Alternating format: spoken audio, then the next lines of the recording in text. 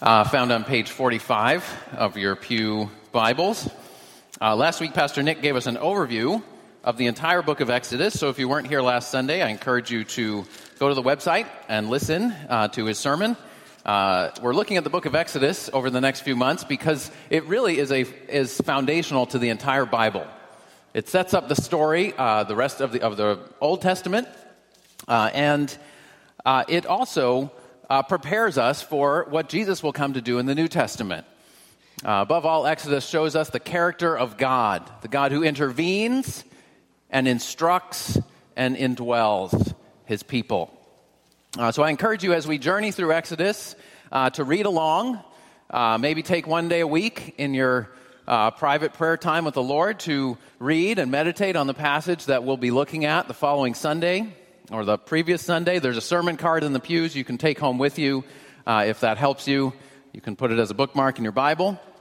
Now, some of you may want to dig a little deeper in Exodus. You might have questions about the literary structure or the historical background of the book, or maybe you're wondering about the themes and interpretation. Let me recommend this book called How to Read Exodus by Tremper Longman. There's a couple copies on the bookstall downstairs. If you want to go a step deeper and delve into some of those more complicated questions, let me recommend that book. It's a great book to go along with reading through the book together. So this morning we're going to read, I'm going to start at chapter 1, verse 7. We read the first 7 verses last week. And then our passage this morning is chapter 1, verse 8 to chapter 2, verse 10. So here we go. Verse 7, but the people of Israel were fruitful and increased greatly. They multiplied and grew exceedingly strong, so that the land was filled with them. Now there arose a new king over Egypt, who did not know Joseph. And he said to his people, behold, the people of Israel are too many and too mighty for us. Come, let us deal shrewdly with them, lest they multiply. And if war breaks out, they join our enemies and fight against us and escape from the land. Therefore they set taskmasters over them to afflict them with heavy burdens. They built for Pharaoh store cities, Pithom and Ramses. But the more they were oppressed, the more they multiplied, and the more they spread abroad. And the Egyptians were in dread of the people of Israel. So they ruthlessly made the people of Israel work as slaves and made their lives bitter with hard service in mortar and brick and in all kinds of work in the field. In all their work, they ruthlessly made them work as slaves. Then the king of Egypt said to the Hebrew midwives, one of whom was named Shiphrah and the other Puah, when you serve as midwife to the Hebrew women and see them on the birth stool, if it is a son, you shall kill him. But if it is a daughter, she shall live. But the midwives feared God and did not do as the king of Egypt commanded them, but let the male children live. So the king of Egypt called the midwives and said to them, why have you done this? And let the male children live. The midwives said to Pharaoh, because the Hebrew women are not like the Egyptian women, for they are vigorous and give birth before the midwife comes to them.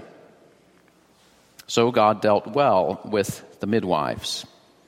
And the people multiplied and grew very strong, and because the midwives feared God, he gave them families. Then Pharaoh commanded all his people, every son that is born to the Hebrews you shall cast into the Nile, but you shall let every daughter live. Now a man from the house of Levi went and took as his wife a Levite woman. The woman conceived and bore a son, and when she saw that he was a fine child, she hid him 3 months. When she could hide him no longer, she took for him a basket made of bulrushes and daubed it with bitumen and pitch.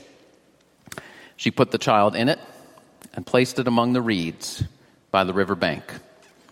And his sister stood at a distance to know what would be done to him.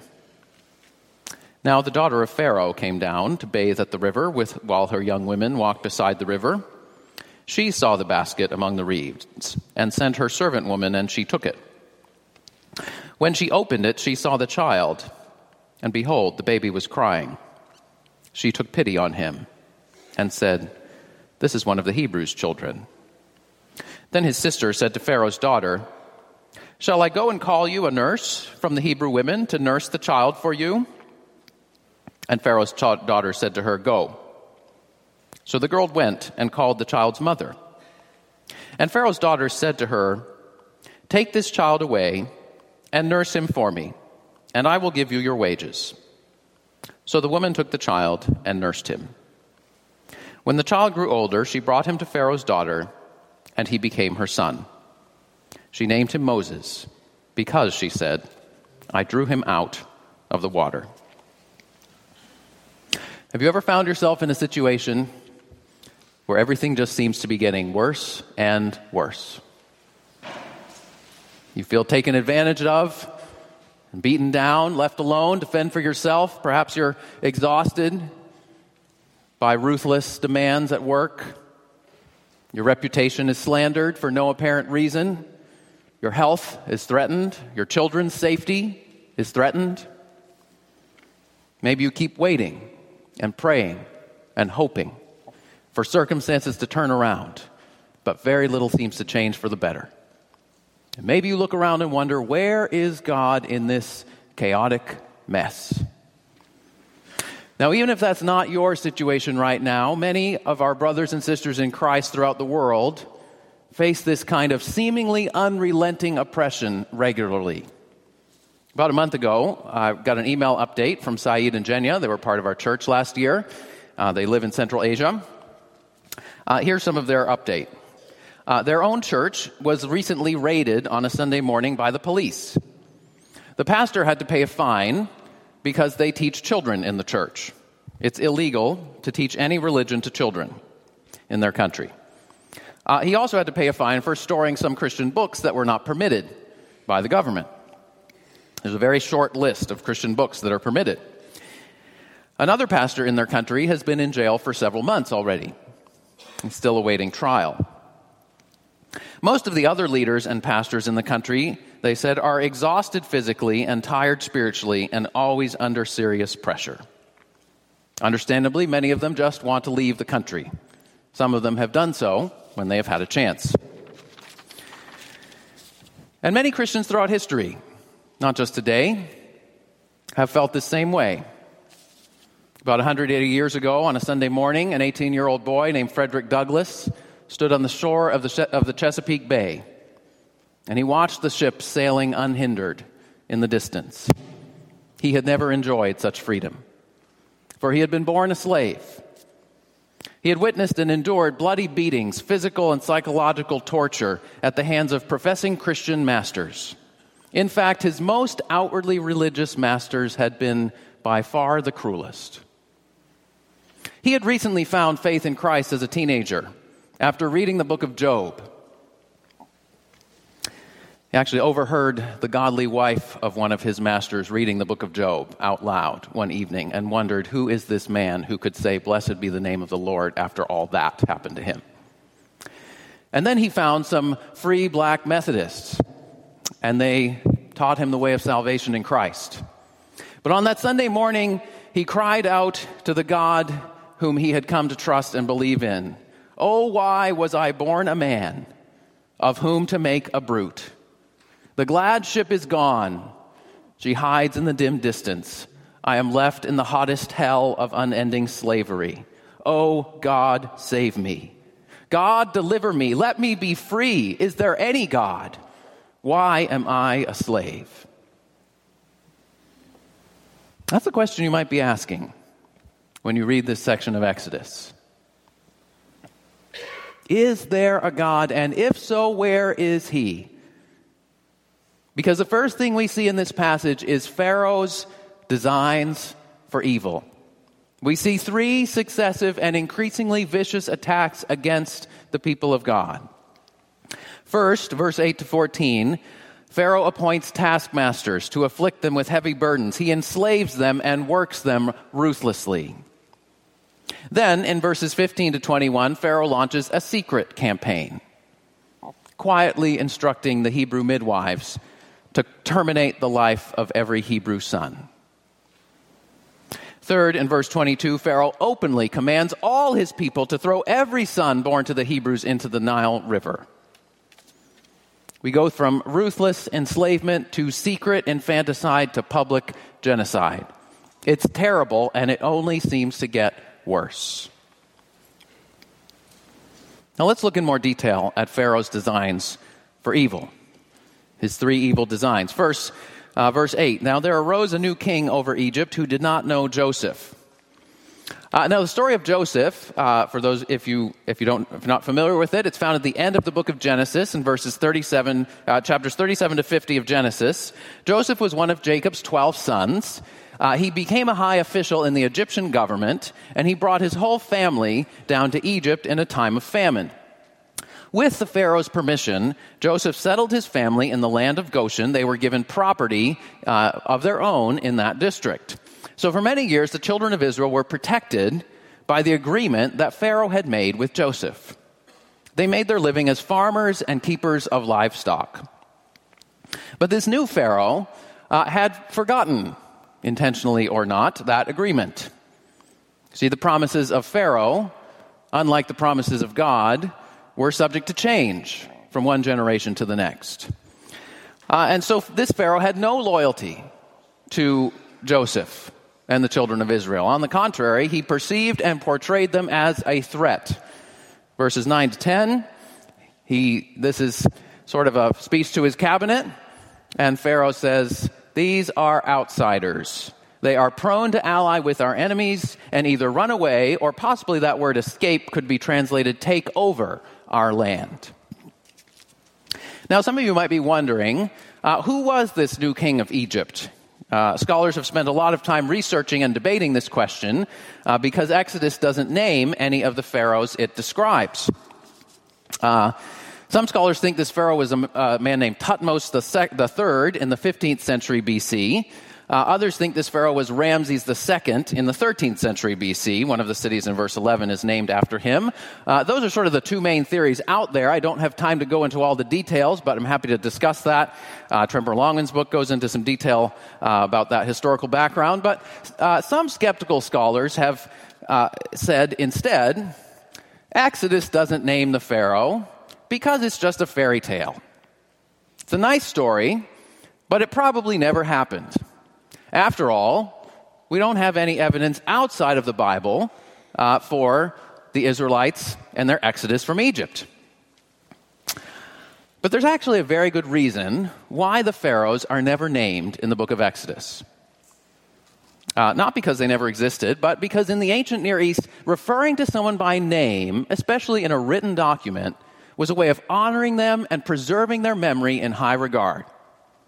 In the first 5 chapters of Exodus, there are 3 groups of people who are mentioned by name. Jacob and his family, at the beginning of chapter 1, Moses and his family throughout chapters 2 to 4, and the Hebrew midwives in verse 15 of this chapter. We'll get to them in a bit.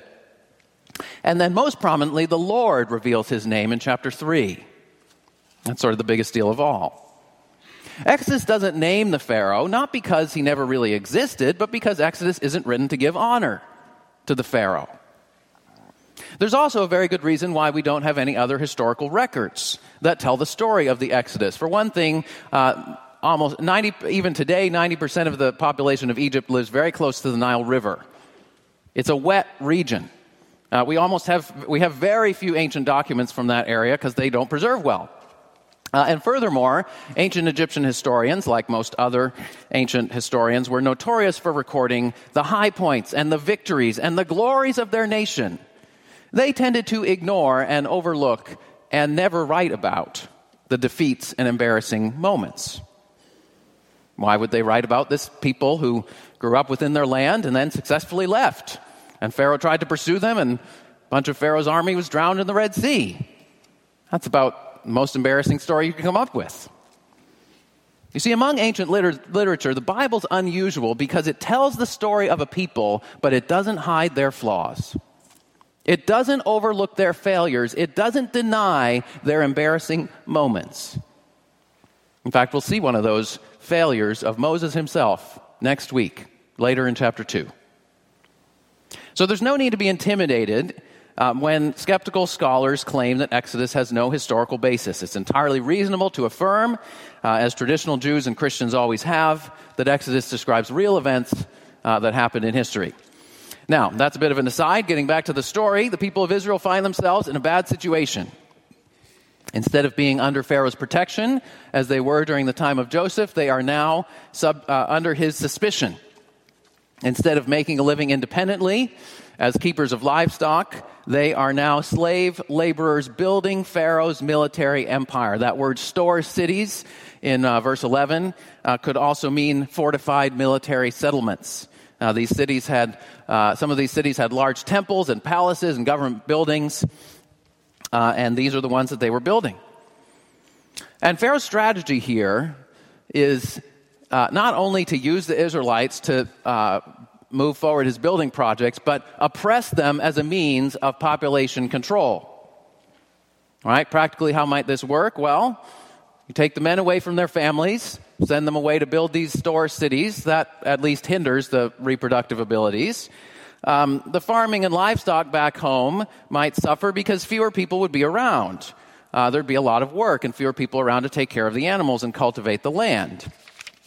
Then you work the men ruthlessly, and they'll eventually get weak and sick and gradually die off.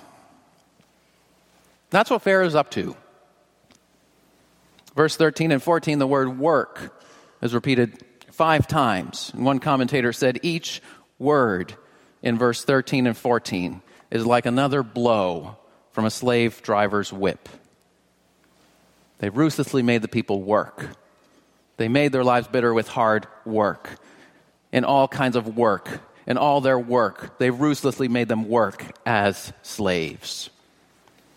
And these verses are not an exaggeration. We do have an ancient Egyptian document that describes the cruelty of Pharaoh's officials when they came to inspect those who were seen as Pharaoh's slaves. Here's an excerpt from it. The scribe, that is the Pharaoh's official, surveys the harvest. He's coming to inspect a farmer who owes him some grain. Attendants are behind him with staffs, Nubians with clubs. Give grain. There is none. The farmer is beaten savagely. He is bound, thrown in the well, submerged head down. His wife is bound in his presence. His children are in fetters. This is the kind of ruthless cruelty, senseless discrimination that the Israelites were experiencing.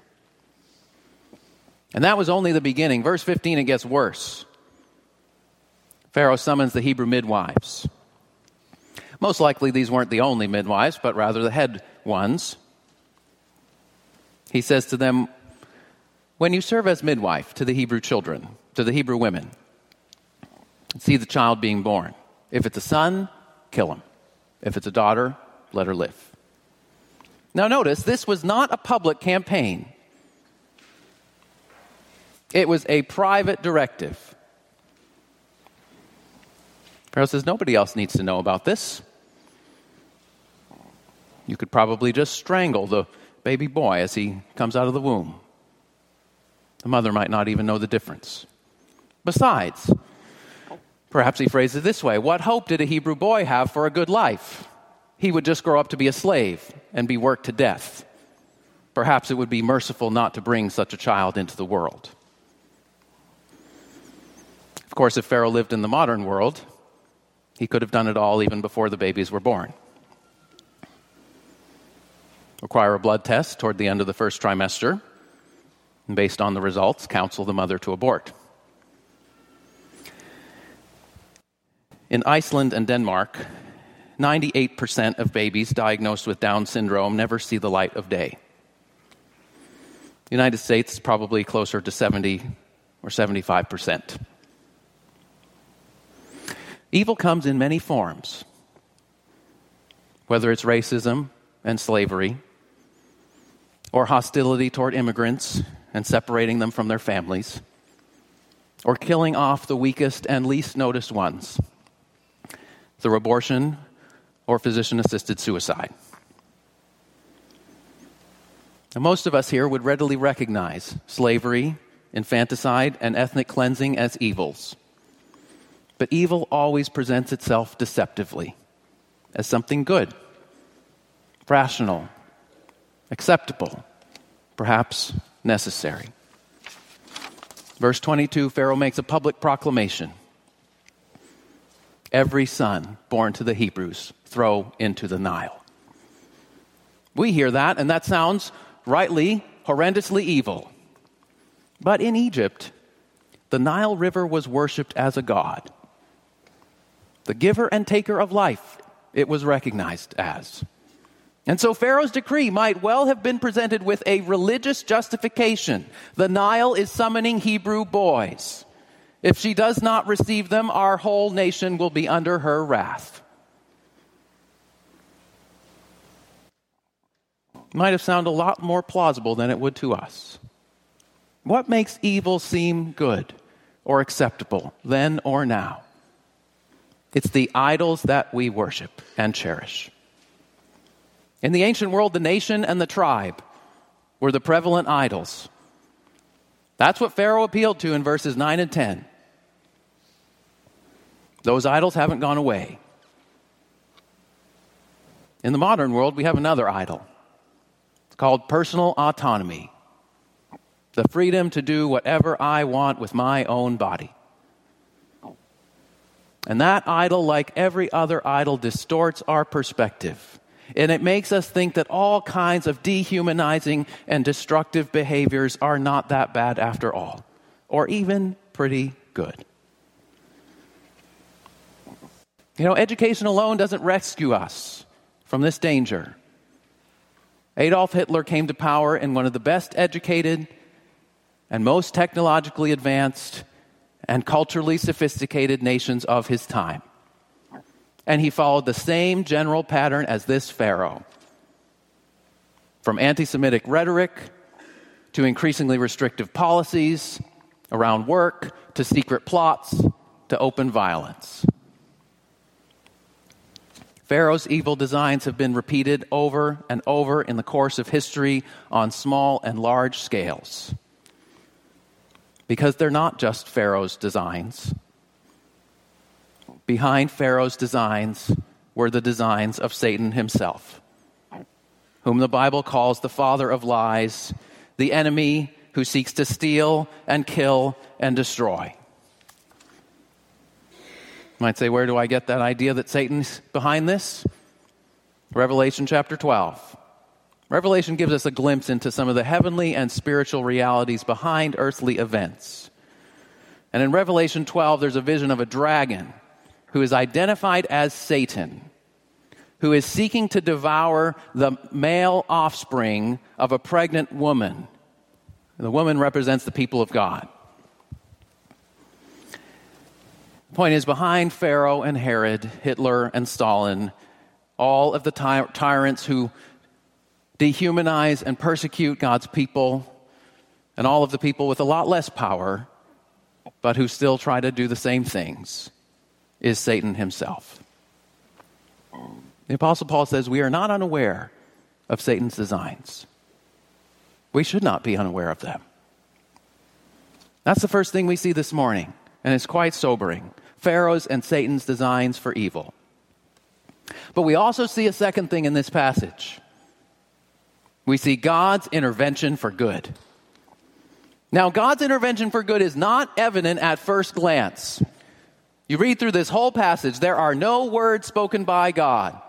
No prophetic encouragements, no wise explanations for why things are happening the way they are. Now, if you go back to Genesis, in Genesis 15, God spoke to Abraham and said his descendants would be enslaved and mistreated in a country not their own, but then he would be faithful to them and bring them up out of it.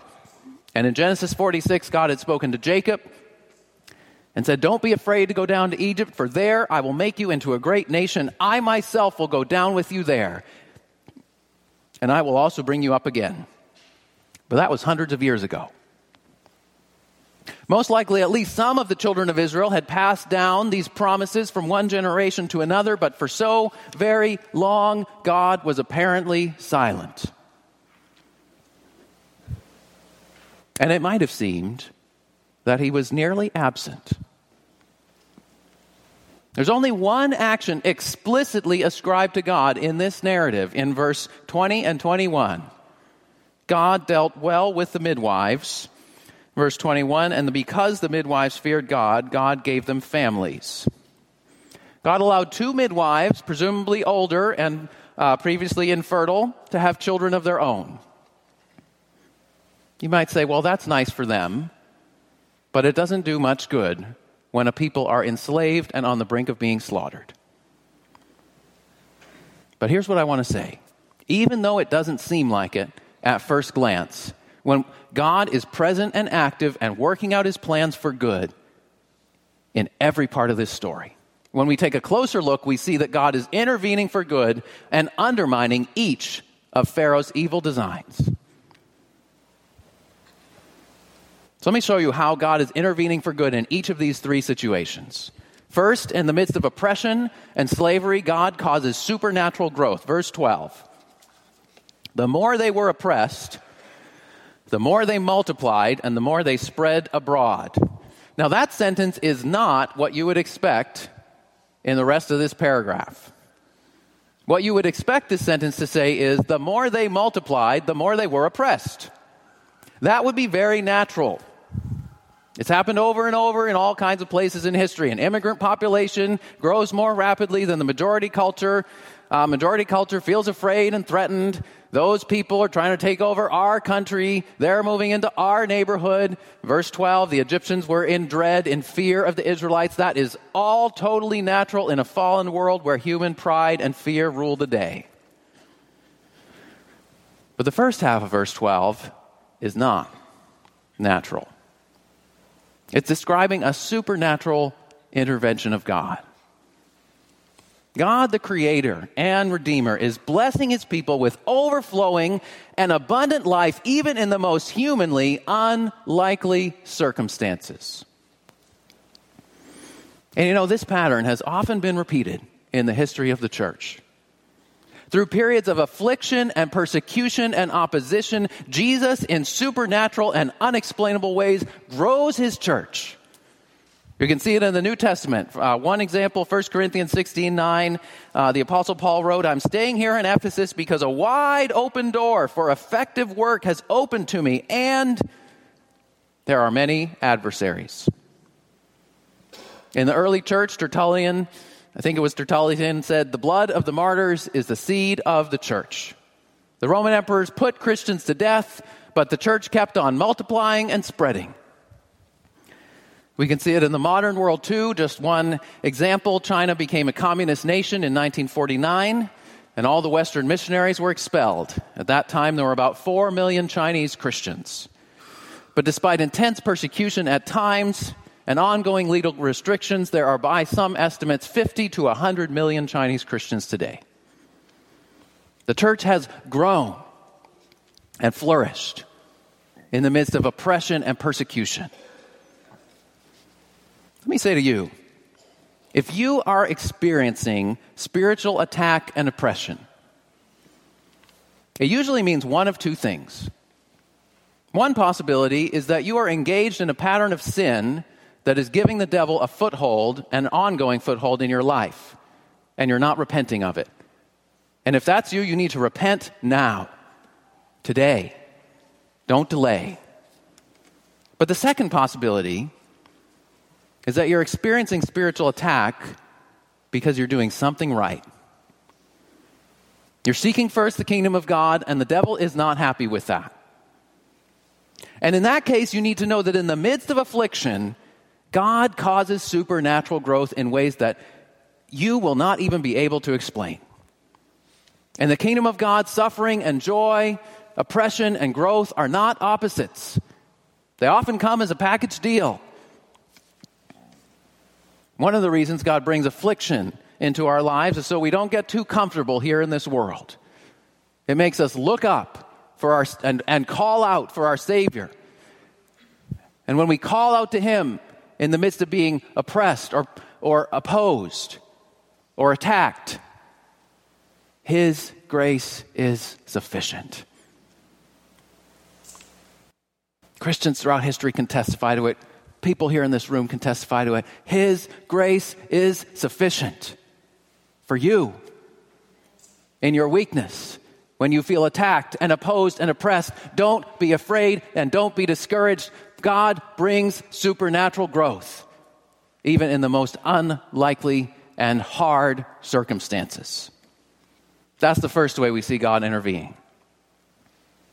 The second way we see God intervening for good is through courageous women who fear God more than man. Now notice, throughout this passage, the primary focus of Pharaoh's attacks is on the Hebrew men and on the boys who would one day grow up to become men. Satan seems to try different tactics in this regard. In the Garden of Eden, he focused his attack on Eve and successfully undermined Adam and their marriage in the process. But here Satan takes aim at the men. Practically speaking, Pharaoh knew that if he could get the men of Israel out of the picture, then the women and children would be more vulnerable.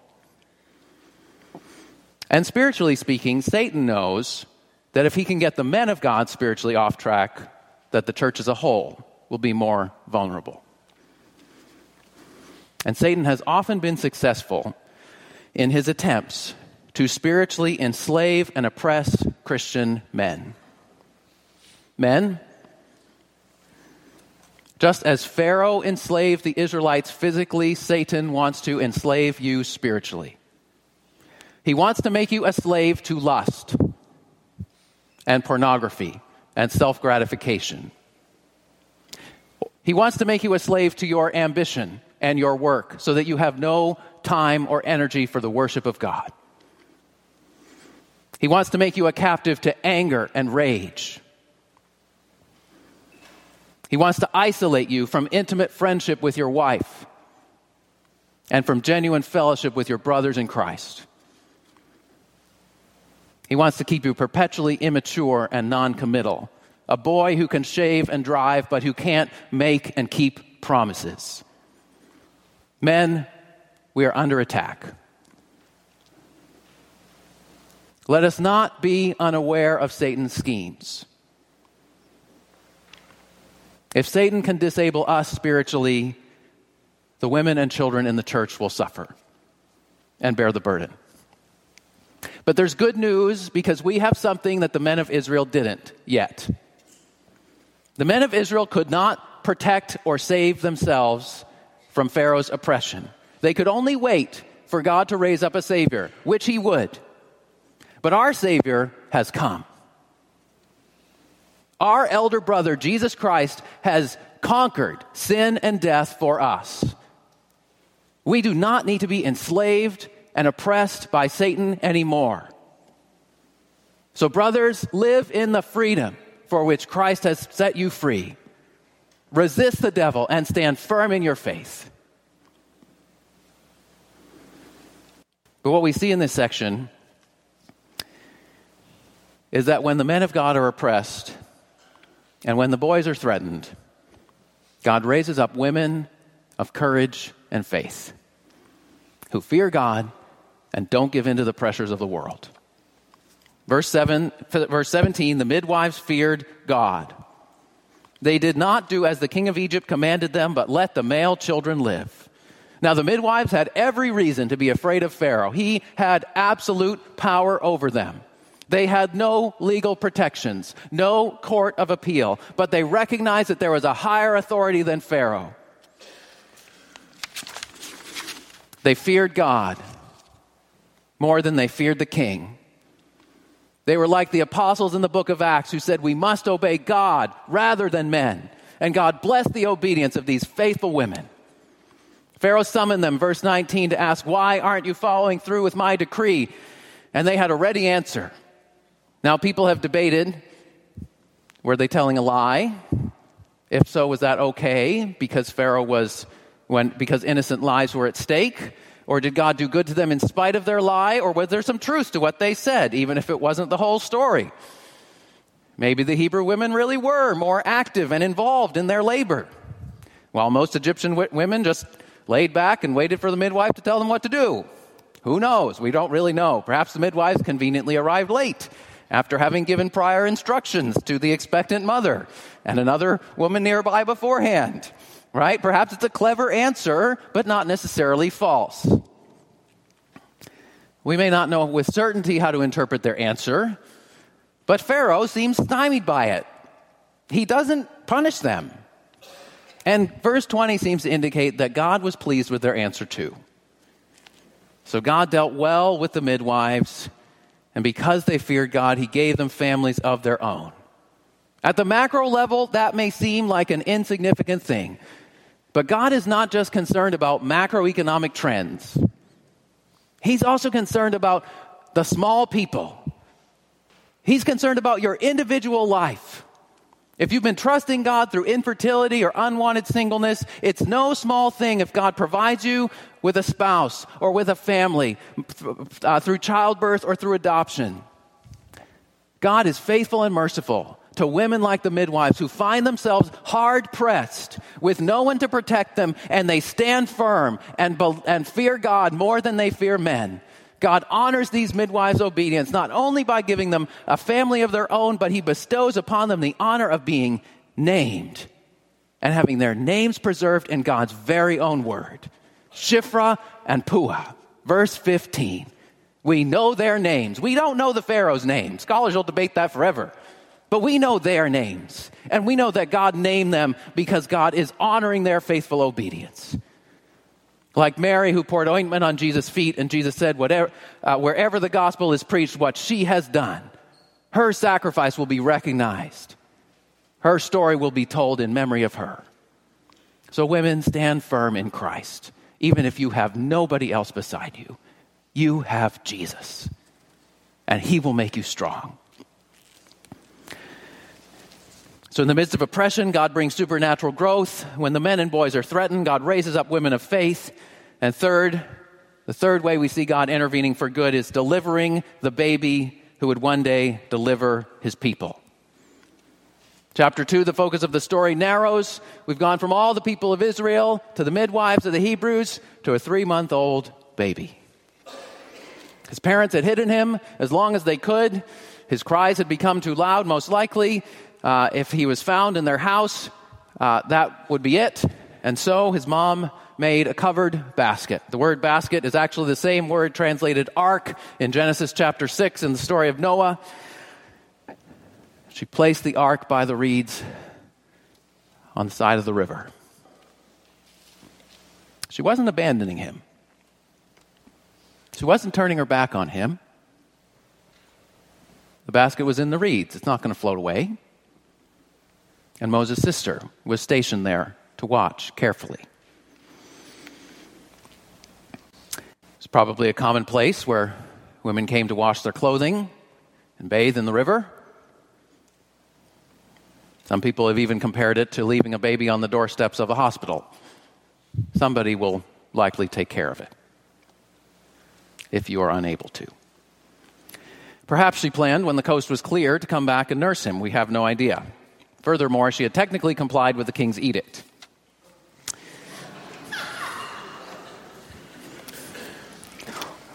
The letter, but not the spirit. Now, nobody knew it then. But God's redemptive plans, not just for the people of Israel, but for the entire world, were hanging on a helpless baby in a homemade ark. God's plan of redemption starts in unexpected places. A baby lying in an ark. A baby lying in a manger.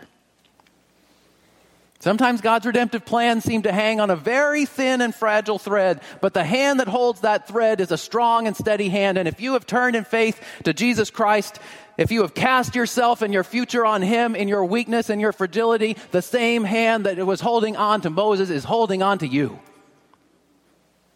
And he won't let you go. How does God deliver Moses from the water again? In an unexpected way, by the hand of Pharaoh's own daughter. She wasn't a fellow Hebrew. She couldn't personally sympathize with their precarious social situation. She had little to gain and everything to lose, but she had compassion. She didn't abandon the baby, but adopted him as her own. She even paid his mother to nurse him. You see, she doesn't treat the Hebrews as slaves. She paid for childcare out of her own pocket. She put herself at risk to raise this child. Now you might ask, wouldn't Pharaoh have gotten word of this? Well, one Pharaoh was reported to have 200 children, including 111 sons and 59 daughters whose names are recorded. So the vast majority of Pharaoh's children probably would not have seen him very often, but still, it was a risk. What we see in Pharaoh's daughter is this: God's salvation is for people from every nation of the world. No ethnic group is excluded. Maybe you, like Pharaoh's daughter, come from a family that is completely opposed, as Pharaoh was, to Christianity, to God's people. But there's a place in God's kingdom in his family for you, as there was for Pharaoh's daughter. She named the child Moses. Moses was a common Egyptian name. It simply means son. But verse 10 points out that Moshe also sounds like the Hebrew Masha, to draw out. The one who is drawn out, delivered from the waters of the Nile, would one day grow up to deliver God's people through the waters of the Red Sea. One commentator put it this way: this child, once doomed to death by Pharaoh's decree, would become the very instrument of Pharaoh's destruction and the means through which all Israel would escape not only Pharaoh's decree, but Egypt itself. Do you see? Every evil design of Pharaoh, God intervened for good. When the people were oppressed and enslaved, God supernaturally grew them. When the men and boys were under attack, God raised up women of faith. And when the Pharaoh summoned every Egyptian to throw every Hebrew son into the Nile, God, in his providence, delivered the one who would one day deliver his people by the hand of Pharaoh's own daughter. Everything that Pharaoh intended for evil, God turned for good. That's the message of this passage. We see it right here, and we see it in the life of Jesus even more. As a baby, he was threatened by King Herod, who wanted to kill him. In the desert, the devil tempted him. In the garden, he was betrayed by one of his friends. And on the darkest day of all, he was nailed to a tree, and he hung on that tree, and he cried out, and there was no answer. But every one of Satan's designs for evil, God turned for good. Jesus was delivered from the wrath of Herod. He resisted the devil's temptation and therefore overcame him. He remained loyal to his followers even when his followers weren't loyal to him. And on the cross, he took our sins away as far as the east is from the west. And on the third day, he triumphed over sin and death in his resurrection. Brothers and sisters, that's why we can be confident that God is present and active in our lives and in this world, even when it doesn't seem like it. Even when he seems to be silent for a really long time and only active in the smallest ways, we serve a God who takes what was intended for evil and turns it to accomplish his good and glorious and saving purposes in the world.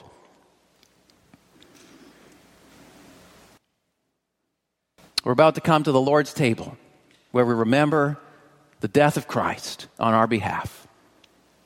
And we can remember that there, what Satan intended for evil, God intended for good. And as we take the bread and the cup, we take them in faith.